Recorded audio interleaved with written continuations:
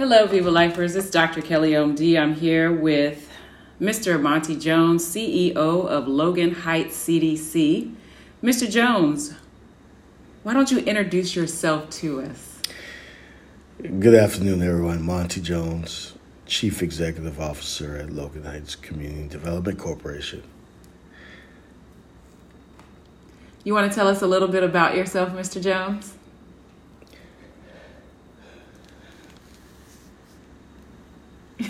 Don't be nervous. Tell us a little bit about yourself, Mr. Jones. I don't usually talk about myself. That I'm just a passionate community worker, that's all. A passionate community worker that has built a highly successful team and organization over the last, how many years would you say? 2000...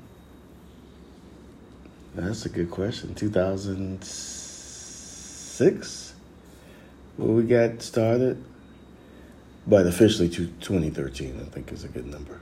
That's a good number for you. Okay. Yeah. So when you talk about officially got started, what got you into your nonprofit work? What inspired you to do this? Well, after leaving the U.S. Navy, I forged a path in nonprofit, starting my career. My first stop was with the Boys and Girls Club, and sat on a couple of different boards, and that had impact in the community rather than the business sector or just in nonprofit in general. So that's how I got my start. And what keeps you going? Just the desire to help people, and at the same time, trying to put my MBA to work and create a thriving organization that, with the goal of being around long after I'm gone. All right, so leaving a legacy for the future, huh? That's a good way of putting it, yes. So first of all, we want to say thank you for your service to the United States Navy. We know that these ideals are of your own, but we always want to highlight our veterans. That being said, what were some of the things that you learned being in the military that has helped you be a successful CEO? I think work ethic and with that whole intent of finishing the job beginning to end. Even with barriers and obstacles, you just find a way to get it done. And we take that to work. I take that to work every day. And, it might take, a day to get a job done, or it might take a couple of years, but you don't stop until it's done. That is amazing, because one thing that we know about you is that you definitely have vision. And you have a leadership tenet of patience. So tell me about, where did you develop patience, and why has patience been so significant in your success? Well, outside of my favorite passage in Corinthians 13 about patience, I'm not rushed to do anything. I like to have a great understanding of my surroundings. And I want to know what I'm getting into. We had this saying in the military that I take wholeheartedly with my staff every day. The bluff, bottom line up front. Just give me the details and let me make a decision. But that's my process even in life.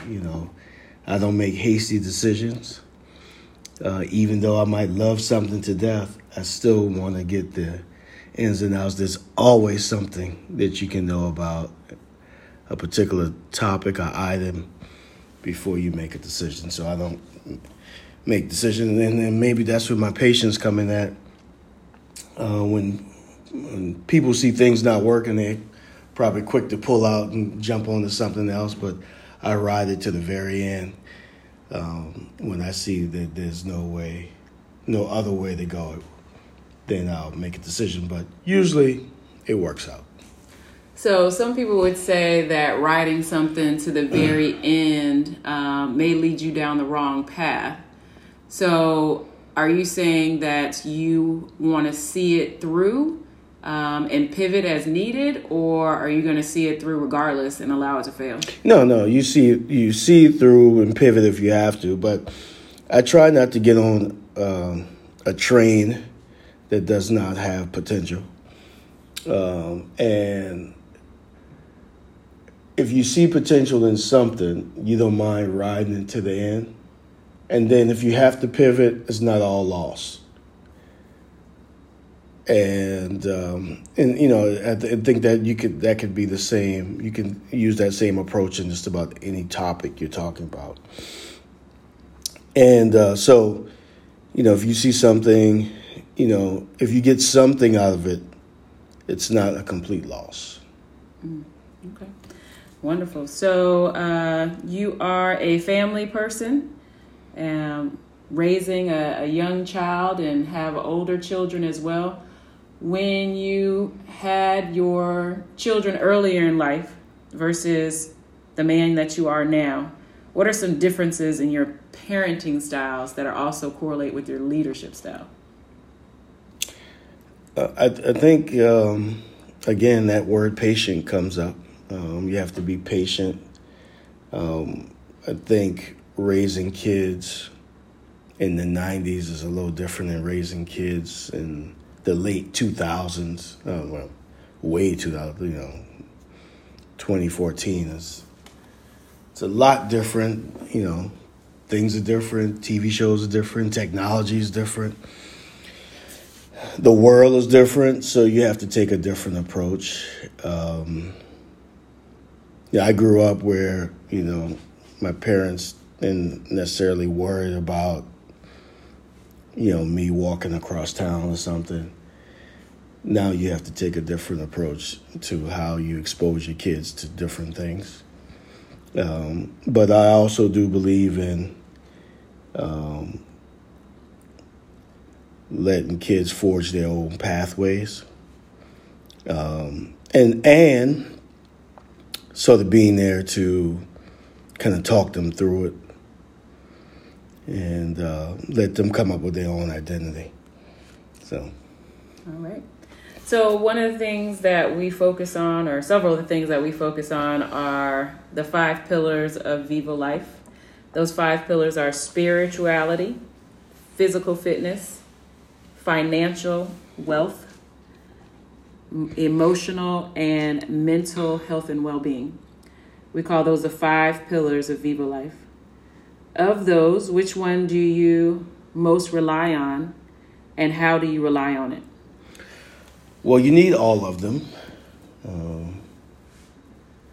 You need all 5 of those tactics in your go bag. That's a term we use in the military as well. You got to always have your go bag ready. So I think you need all of those 5 tools in your go bag. But the one that I rely on the most during the day to get me through the day, to energize my day, is physical. I arm myself physically with the strength I need to get through the day. And then at some point in time during the day, I do 2 other things.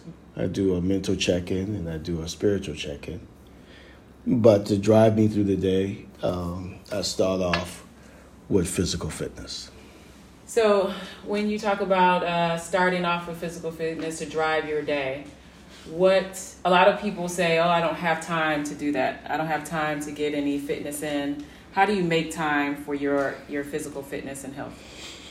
Well, I could see that being an issue because if I don't make it to the gym or walk or run or something first thing in the morning, it's almost next to impossible in the afternoon or late evening, especially when you have a family. Yeah, making time for physical fitness is always, you can do it, but the reason I like it in the morning because it jump starts my day. It's like putting some battery cables on yourself to get you going, and that's what motivates me. I walk into the office, I'm fresh, I'm ready to go, and my eyes are wide open, and my brains are moving at a speed that I can get a lot of work done. Yeah. Awesome. How old do you want to live to, and why? Well, you figure I have to be around for my kids, especially my young man. If I get all my faculties to 100, I'm good. So and I can still move and have fun and enjoy life. Yeah, as long as I'm mobile and have all my faculties, I'm good for 100 plus. All righty.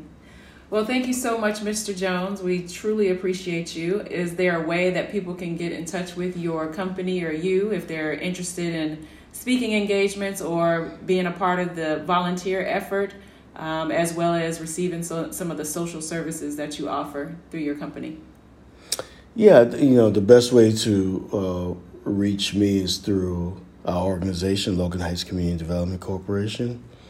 We are on the web at loganheightscdc.org, Facebook and Instagram, Logan Heights CDC. So look us up. We'd love to have you a part of our organization in any capacity that fits your needs, volunteering or donating. Yes. Yeah.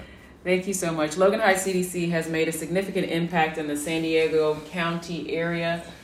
We are focused on strengthening and building small businesses, creating resilient families, definitely creating wealth for our communities, having high social impact each and every day. I'm Dr. Kelly, OMD. I'm board certified OBGYN and physician healthcare executive. Happy to be here with you. Thank you for following us along. Have a wonderful day and Viva Life.